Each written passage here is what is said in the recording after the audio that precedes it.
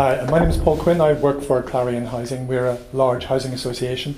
I'm going to sort of quickly take you through a project that I work on with Clarion, and in it what we're trying to do is to be fair by the existing residents, to build some beautiful homes and at the same time maybe be financially astute, maybe even make a little bit of money on the side. So we'll talk through how that's going to work. But we're going to begin with probably the most dangerous bus in Britain. This is the number 200, and this takes you from Wimbledon Town Centre. So if you get on this bus in Wimbledon Town Centre and get off in Mitcham Town Centre, which is a journey of 3 miles in Mitcham where I work, then you lose 10 years of your life expectancy. Now this is a journey of 3 miles, and really very starkly confirms what inequality plays out like in even in London these days. 10 years off your life. And that's what sort of prompted me then to use this term social justice in the title of my presentation. And of course then immediately regretted it because it's quite a tricky term. But I'll talk you through how we think we're trying to apply those principles through the project in its delivery. If I can get this to work. Possibly. Turn around. Turn around. There we go. Thank you very much. Okay, so this is Merton in London. I didn't know where I was either before I went there. It's quite a sizable place. It's the size of Sheffield, or size of Coventry or Leicester or Derby. Quite a sizable location. And these are the 3 estates that we're focusing on. I'm going to talk about in a moment or two. This is Eastfields, which is in Mitcham. A very unusual design. We have 4 estates of this style in Merton. This is Ravensbury, which looks great from this angle. It's his best photograph from 200 feet, but you'll see it a bit closer in a moment or two. And this is High Path. This is just on the edge of Mitcham and South Wimbledon, really dominated by those 3 tower blocks. Now, the background in which we're working in London here is one where there's a huge political debate around regeneration per se. And the words gentrification and social exclusion just become interchangeable with regeneration, and we see these sorts of headlines all the time. So understandably, in many ways, people are very suspicious of what we're trying to do. If you Google regeneration in London, you will see estates that have a long history of challenge from local residents or challenge from groups outside those neighbourhoods. And so it's against that sort of background that we're working. Now, I'm sure this isn't the first time Yangel's been mentioned this week here, but these are the sort of principles that we're trying to work to here, really focusing on people first, and then it's about creation of spaces, and then it's about the buildings. It's never the other way around. I have a big poster of a film about Yangel in my living room at home, which my wife absolutely loves and won't let me move, but Yangel is my great hero, and these are the principles that we're trying to apply here. These are the 3 estates that we're working on, and you'll get a sense of how this works as a business model as we go through it. So it's 3 estates, but it's a single business plan.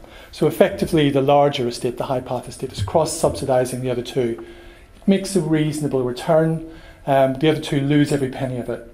Now, the principle we apply in Clarion is we look at our existing stock, and if it comes to me to be reviewed, it's already recognised as somewhere that's failing, and what are we going to do with it? So we run a test against it, and we call it case for regen, and understand how much it's going to cost to keep those buildings on the go. In the case of these 3 estates, they run at minus £140 million. That's what it's going to cost us to keep them in reasonable condition, if you could maintain them in reasonable condition. Eastfields, for example, the first estate, has a very limited life. You'll see a few more slides of that in a moment or two. So my starting point is minus 140 million. I always think I'm doing good if I do better than that. My chief financial officer's got a different idea of what we need to be turning out in the back of these. There's no private sector partner. We're raising all the money ourselves. We're a very large housing group, so we're able to do that. And we're looking to demolish 2 estates entirely, partially refurb one of them. And we have the OPA and the Section 106 in place. That's taken us 5.5 years to get this far. So there's 1,260 homes at the minute. We're going to build out probably something closer to 3,000 now, and all that goes with that. And we're underway now on 2 of those estates. Again, we are at heart, we are a social landlord, so the driver for us is the replacement of our existing stock. So that means every affordable home gets replaced. That's 740 altogether, all social rented. And actually, that's a fairly significant uplift on the current proportion of social housing there on these sites.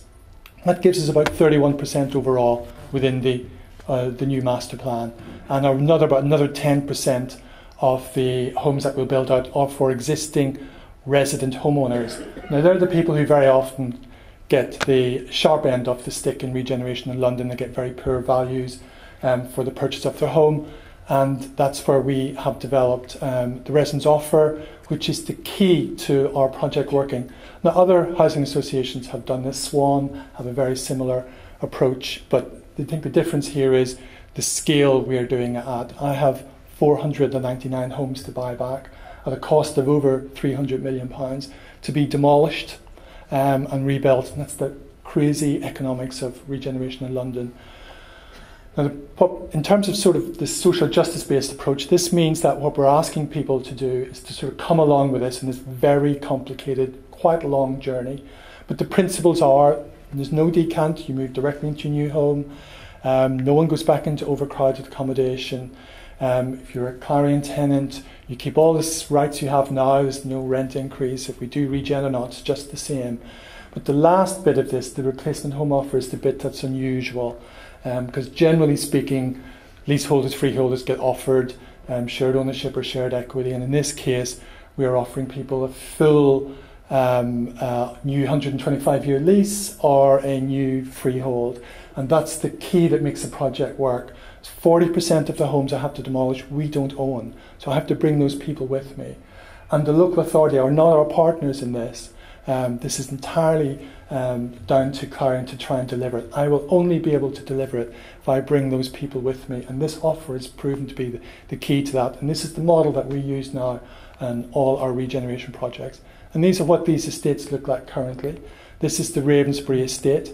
These are orlet homes built just after the war, concrete falling apart, very, very cold, they all have to go.